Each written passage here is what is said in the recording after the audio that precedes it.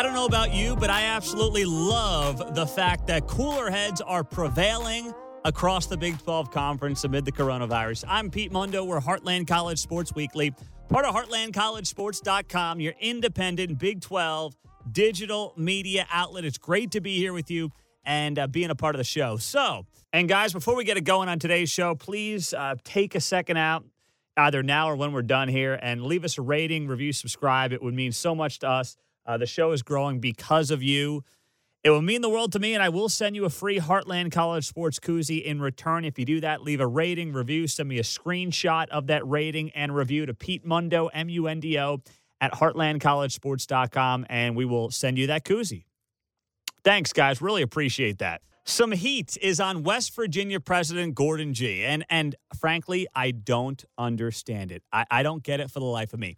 He went on the Paul Feinbaum show, and he talked about how universities, how athletic departments need to be dealing with this coronavirus. Here is what Dr. Gee had to say about this as it relates to West Virginia and the Big 12 and, frankly, college athletics in general.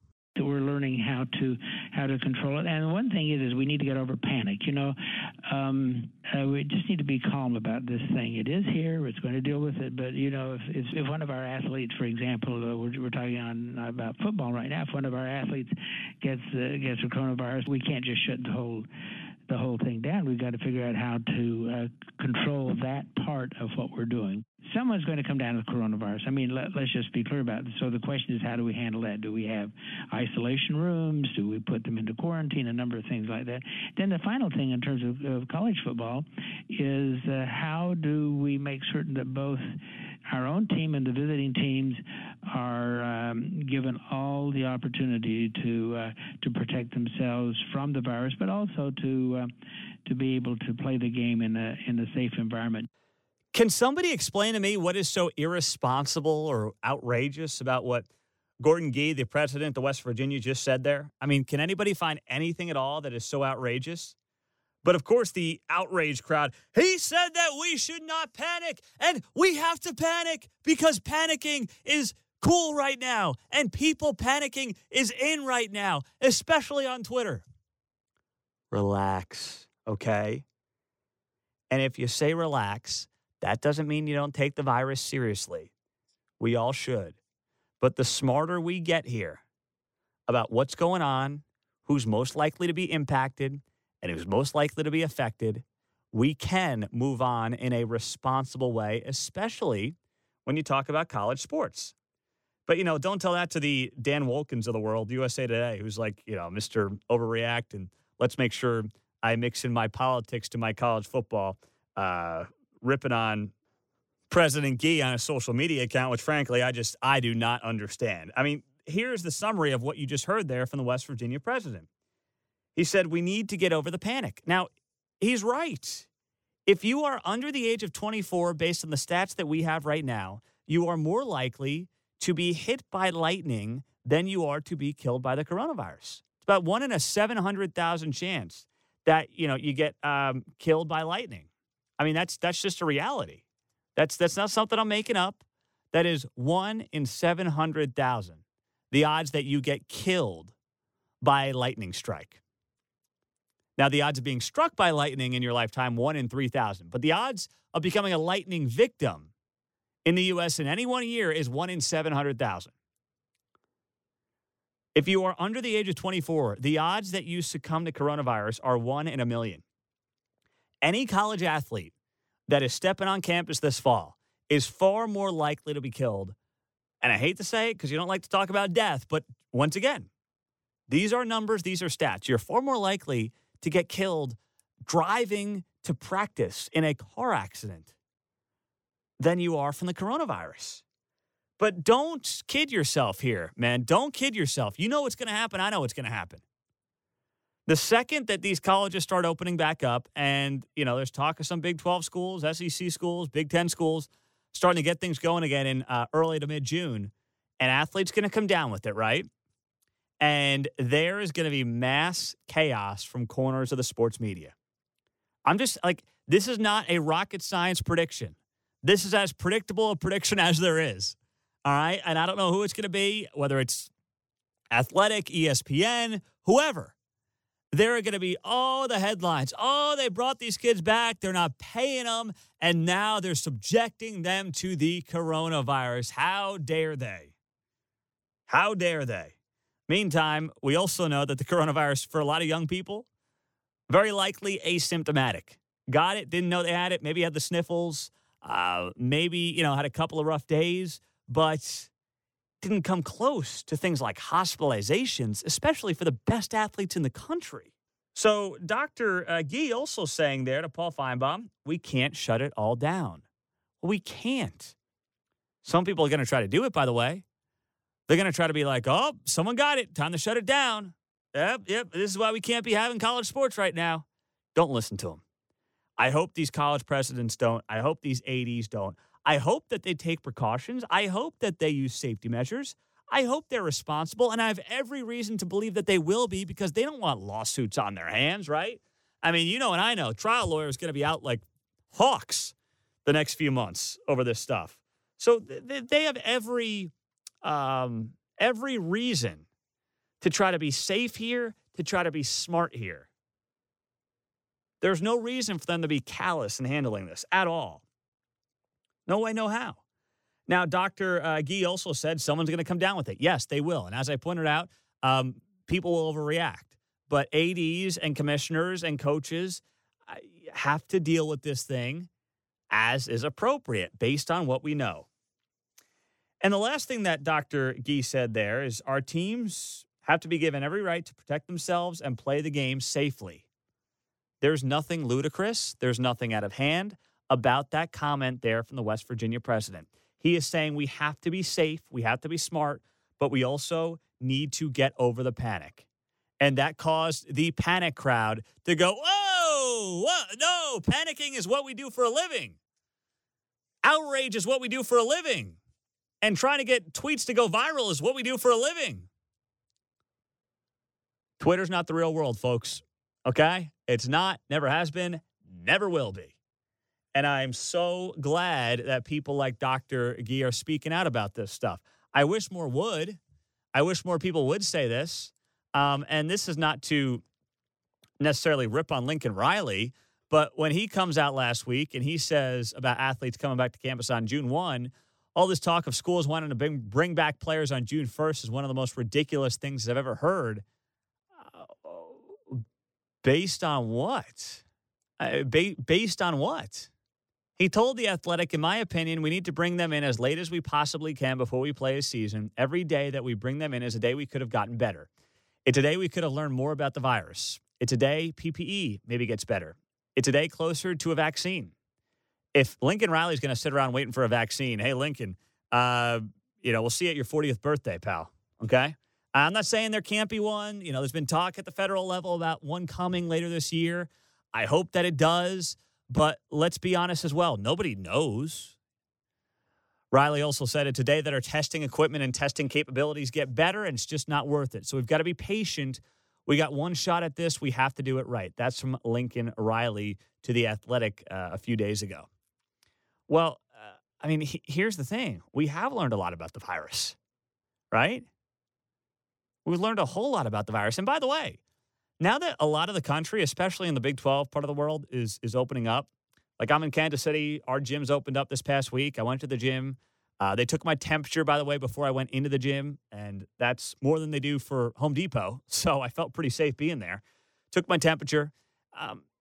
It's safer for these college athletes to be working out at the facilities on campus than it is for them to be going to public gyms like I do, right?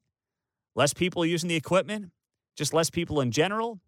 You can easily maintain social distancing in these state-of-the-art facilities for these college athletes. So I would think that there are actually benefits. You can control the safety measures a lot more at OU on some of the campuses than you can having these kids back home trying to get a workout in and some bench presses in at their local, Planet Fitness or whatever it might be. Although Planet Fitness, I don't think they do, they don't even have bench presses, right? So whatever. Pick your run-of-the-mill chain gym. You're better off being at OU or being at Baylor or being on campus at Texas, whatever it might be. You're better off. So we got to really look at the facts here.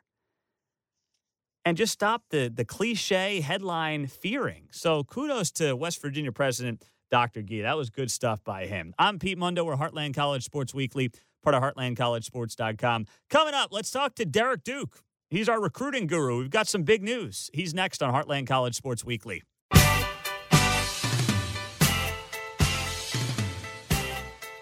Well, now on Heartland College Sports Weekly, part of HeartlandCollegeSports.com, we say hello to a guy that you read all the time on the site. He is Derek Duke, and he's joining us here for a few minutes on the show. I'm Pete Mundo.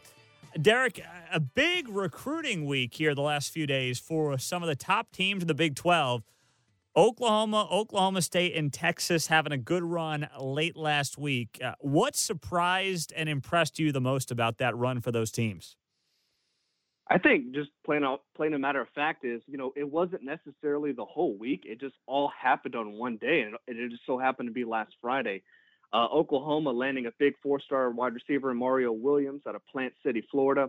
He's a top 50 player for the class of 2021, according to 247 Sports. So that was a huge get for Oklahoma. Obviously, they've had a lot of success with wide receivers over the years, so it was pretty obvious for Williams to make that decision. And be it that, it was over a bunch of SEC schools, so it was even that much sweeter for the Sooners. And, to pair up with Williams defensively, they got Clayton Smith out of Texarkana, Texas, is a 4-star outside linebacker, another top 150 player. So it's a huge, huge get for Alex Grinch as they continue to try to turn that defense around. And then I think overall from Oklahoma's standpoint, a lot of people were kind of talking about early last week before all this happened was, well, Oklahoma was, they were outside the top 50 in terms of the 2021 class. And now with these two on board, they just catapult into the top 30 right now. They're currently sitting at 26. And I think the big thing for Oklahoma right now, that's going to create that momentum that Lincoln Riley loves to get in the spring and in the summertime, where you start to see this wave of commitments happen. And I think right now, all eyes are going to be on 5-star quarterback Caleb Williams out of Washington, D.C. Interesting. Now, let's go to Oklahoma State because they land a 4-star linebacker in Colin Oliver, a local guy, Edmond, Oklahoma, suburb of Oklahoma City. And it looks like Oklahoma State beat out Arkansas in the SEC, of course, and Ole Miss as well for his services. OU, per your reporting last week, did not offer him a scholarship, but still, think about Oklahoma State. I mean, Derek, we've talked about it. Mike Gundy, for all the success he has had, he is really not recruited up to the level of where that program has been on the field the last several years, and Oklahoma State fans talk about it a lot. Are we starting to see I guess, turning on that, or is this just a one-off, so to speak? Personally, I think it's a one-off. Even Mike Gundy will say publicly he's not a big fan of chasing these 4- and 5-star guys because it seems like time in and time out, they just fall short and they're not able to meet the needs of these demands of these high-profile kids. So, but for the Cowboys, it was huge. You mentioned he's right out of Edmond, suburb of Oklahoma City, so it was right down the road from him. Out in Stillwater, so I thought it was a huge get for them. But the interesting thing was everybody in the state of Oklahoma was talking about this kid, but the fact that Oklahoma didn't offer made things a little bit more interesting, and I think that obviously shifted things in favor of the Cowboys here. But you never know. Until pen meets paper, there's a long way to go until this recruitment could possibly be over. If Oklahoma decides to get involved and make that offer, maybe things could get a little interesting. But for right now, it's a huge get for Oklahoma State. And then you go to Texas, where they land a 3-star running back, Jonathan Brooks. Now, you look at Texas, they're in the top 20 or top 10 of the 2021 recruiting cycle per 247. I mean, Tom Herman's issue, just like Charlie Strong's issue, was not recruiting. But as you look at this 2021 class, where it's shaping up, what are you encouraged by, Derek? I think just the momentum Texas continues to have. Charlie Strong was always kind of that fringe top 10 kind of guy. Usually somewhere in the top 15 was more likely with him, somewhere between 15 and 10. Now you're starting to see Tom getting in those top 10 classes, even top 5 classes with last year's class and the year before. So I think for Tom, it's going to be trying to keep that momentum, and obviously winning on the field is going to take care of so many of those issues. That's what Charlie Strong couldn't do, and now Tom Herman's trying to fix that aspect. So I thought Texas is still doing a nice job on the recruiting trail. Obviously, between Oklahoma and Oklahoma State stealing all the headlines on last Friday, Texas quietly landed those 2 commits. 3-star running back Jonathan Brooks out of Hallettsville, Texas. He's actually only about 30 miles away from current Texas running back Jordan Whittington, who hails from Cuero. And what's interesting to me, that's my hometown, from that area. Both towns are under 9,000 people, so it's pretty cool to see some small town kids get some of those big time offers from Texas. And don't forget, they also landed 3-star wide receiver Casey Kane out of New Orleans as well. You mentioned they're sitting ninth in the class for 2021. I think Texas, and I think you could also see Oklahoma possibly jump into the top 10 by the time this 2021 class is over with. That's awesome. Derek Dukes joining us, HeartlandCollegeSports.com. Derek, part of the 2020 class, news that broke last week, we haven't had a chance to talk to you about it yet. We talked about it on the show last week, but I'd love to get your thoughts. TCU landing 5-star running back Zachary Evans. That launches them into a top 25 ranking for the class of 2020. This guy was all over the map. He was going to go to Georgia. Then he was released from his national letter of intent. People thought it was down to LSU and Texas A&M. He ends up at TCU. What does this say about Gary Patterson and this Horned Frogs program that has been about 500 the past 2 years, and the offense has absolutely stunk? I think Zach's going to walk into a situation where he can make an immediate impact right away. TCU loses both its starting running backs this year, so I think there's a huge hole for TCU there. And then you combine that with Max Duggan, all the buzz around him, and how much better he can be in the sophomore season. So I think it's going to be a very interesting combination between Evans and Duggan once you have those two guys back there behind center. So for me, it's going to be very interesting to see how it shakes out. And if anybody, obviously the recruitment of Zach Evans, if anybody knows anything about it, it was certainly one of the most wild recruitments you're going to see in a long time, and maybe even ever, just the way the twists and the turns and everything like that. So for TCU, it was huge. If there's a place where, he can keep his head on straight, I think Fort Worth is a great place to do that. Gary Patterson runs a very clean program, so I think it's perfect for that, for somebody to come in, get their head on straight, and focus on what they need to do in the classroom and on the field. So I think it's huge for Evans. And plus, Gary proves that he can send guys to the NFL. I think that's been proven. You saw it in this past draft with 5 guys drafted, and in previous drafts as well. So I think it's huge. You mentioned they end up in the 23rd ranked class for the class of 2020. That's only second behind the class of 2016 that finished 21st. So the second highest class in school history. And not to mention, Evans becomes the highest rated recruit for TCU in their history. So, I mean, It's huge for TCU.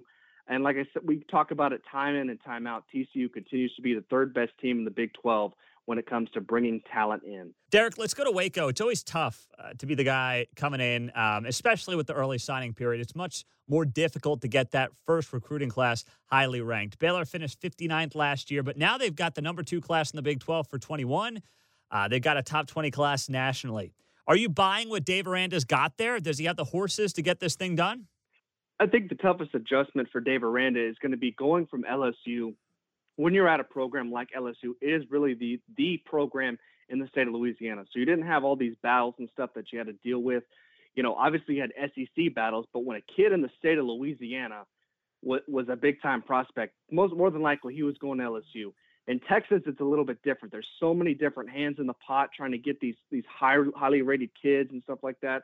So I think he's going to have a harder time getting kids from Texas than maybe what he would like to and what he was accustomed to in Louisiana. So I think from that, it's going to be a little bit of adjustment. But for right now, you just mentioned class of 2021, the second highest ranked class in the Big 12, 17th in the nation currently, and they have 14 guys currently committed for the class of 2021. So I think he's off to a great start. Obviously, there's not really any high-profile guys. You don't see any 4-stars in the class right now. But if he's able to develop some of these kids, it's going to be big for the program. And later on down the road, he can establish himself as an elite recruiter in the Big 12. Derek, who's got to start picking it up here? I know it's early, right? And, the K-States, the KUs of the world are never going to be 1 or 2 in the Big 12. But as you look at this conference, whether it's a head coach who's been around the block or somebody who is, early in their tenure, is there a program that you look to and say, we've got to see more and it's got to start soon on the recruiting side? I think for Texas Tech, for me, that's always been an interesting place because when you talk about the jobs in Texas, you talk about TCU, you talk about Baylor, you talk about Texas, and then you obviously talk about Texas Tech. Out of those 4 jobs, right now, I would probably say Texas Tech is the least the least popular job if you were to take a job in the state of Texas. So I think from that standpoint, it's already hard. Not to mention, we always talk about you're in Lubbock. You're far from both metroplexes of Dallas and Houston. So from that, it's kind of hard. You're in a very rural area. So I think just getting kids to campus in Lubbock is hard enough in itself, especially when it comes to visits and things like that. So for me, I want to see Matt Wells do a little bit better job at Texas Tech. He added a late piece last week, actually, with a tight end for the class of 2020. I thought it was a huge grab for Tech. So establishing that culture at Tech, building the program the way he wants it. He wants to use tight ends, something Cliff Kingsbury didn't do in his time at Texas Tech. He's really trying to turn over a new leaf there, install a brand new offense and things like that. So for me, it's just about getting the guys that he wants to bring in and building upon that. So it's going to take time. Don't worry. It's not going to happen overnight. So I want to continue to see that progress from Matt Wells and company. And he's got two big tight ends committed for next year. 6'6" Jed Castles out of Wichita Falls, and then Mason Tharp out of Spring, Texas, 6'7", 2 1/4. That's a great place to start, Derek, if you're Matt Wells. You got to love that. Hey, if it doesn't work out for tight end, maybe they can play some tackle as well. Exactly. Derek Duke, always great to get his insights here in the offseason as we look ahead to what we hope is going to be a full 2020 college football season. Always great to talk recruiting with Derek Duke. Derek, great to have you on, man. Appreciate the time. We'll talk to you soon. Thanks for having me on, Pete. Coming up, our final thoughts as we wrap up the show on Heartland College Sports Weekly, part of HeartlandCollegeSports.com.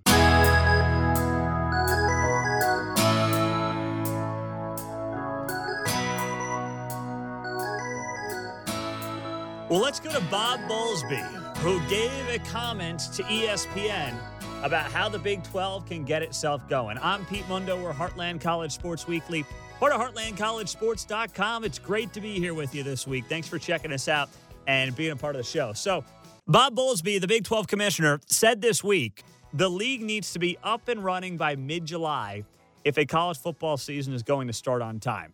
He told ESPN, quote, "If we're not, we're looking at probably having to delay the season a little bit. But it's too early to know if we're going to be able to make that or not." College football, of course, still scheduled to start August 29th. A lot of the Big 12 schools, I think all the Big 12 schools, not starting until September 5th, the following week. But that's where we are right now. That's where this thing is. And I get it from Bowlesby's perspective, right? Like, you got to be operating by mid-July to get the season underway like you need to, from scheduling to everything else that goes into it. But mid-July is basically 2 months away, right? It's 2 months away. Think about 2 months ago where we were. We were just starting to shut down most of the country back on, March 20th to 21st, 22nd, in that range. I mean, that's where we were. And that was 2 months ago. Think about how different the world is versus 2 months ago. It's night and day. In some ways, improved in terms of what we know and what we've learned. And in many ways, it's worse. But it's different. 2 months in this world right now is a lifetime. And if the Big 12 and if college football can't get itself up and running by mid-July, we're going to have much bigger problems than where the college football season is and whether or not it's going to happen. I mean, it will be far, far worse than that. Also, according to ESPN, the SEC athletic directors are going to be meeting with health officials Thursday, that was this week, and will then make a recommendation to the league's university presidents and chancellors about whether to permit student athletes to return to campus as soon as June 1st for voluntary workouts. So we'll see what the decision is there. The good news for the Big 12 is this. Generally speaking, the Big 12 states are on the same page, right? Texas, Oklahoma, Kansas, Iowa, West Virginia, all dealing with this coronavirus in a similar light, similar ilk. Not perfectly symmetrical, but of a similar ilk. Now, you can't say that about some of the other conferences. You can't say that about the ACC, where you have schools like Florida State and schools like Boston College, right? Boston's getting hit pretty hard. The state of Florida, not so much. Try the Big Ten, where you have Nebraska and Iowa and Minnesota, and then you have Rutgers in New Jersey outside the hotbed of New York City. And by the way, if the Big Ten needed another reason to regret taking on Rutgers, this is it. Because here's the thing. I mean, Rutgers could easily complain and say, wait, that's a competitive disadvantage. Nebraska can start practicing and voluntary workouts, but we can't because of our local and state leaders and telling us what we can and can't do at this point. Are you kidding me? I mean, are you kidding me? But it's a fair point from a competitive disadvantage standpoint that Rutgers can make. But the point is, Rutgers should have never been invited to the Big Ten. Biggest mistake of Jim Delaney's tenure in the Big Ten was thinking that Rutgers was going to bring in the New York City marketplace. Anybody that knows anything about college sports and New York City sports should have known that would have been a total debacle and was never going to work. Never going to work. Wasn't. So that's where that is right now. But I think it'll be easier for the Big 12 and the SEC to get on the same page in terms of how the conferences should operate because all the states are on a similar page in terms of what they're dealing with and how they're starting to reopen their states and their economies. That's a good sign. But the ACC, the Big 10, and the Pac, forget the Pac-12. I mean, the Pac-12 has been so damn irrelevant now for so many years that, and the California governor out there has totally lost his mind. They might be playing only road games in the Pac-12 outside of the state of California. I mean, it's crazy. You may have UCLA and Cal and USC playing home games in Phoenix this year. That's what it might look like for the Pac-12.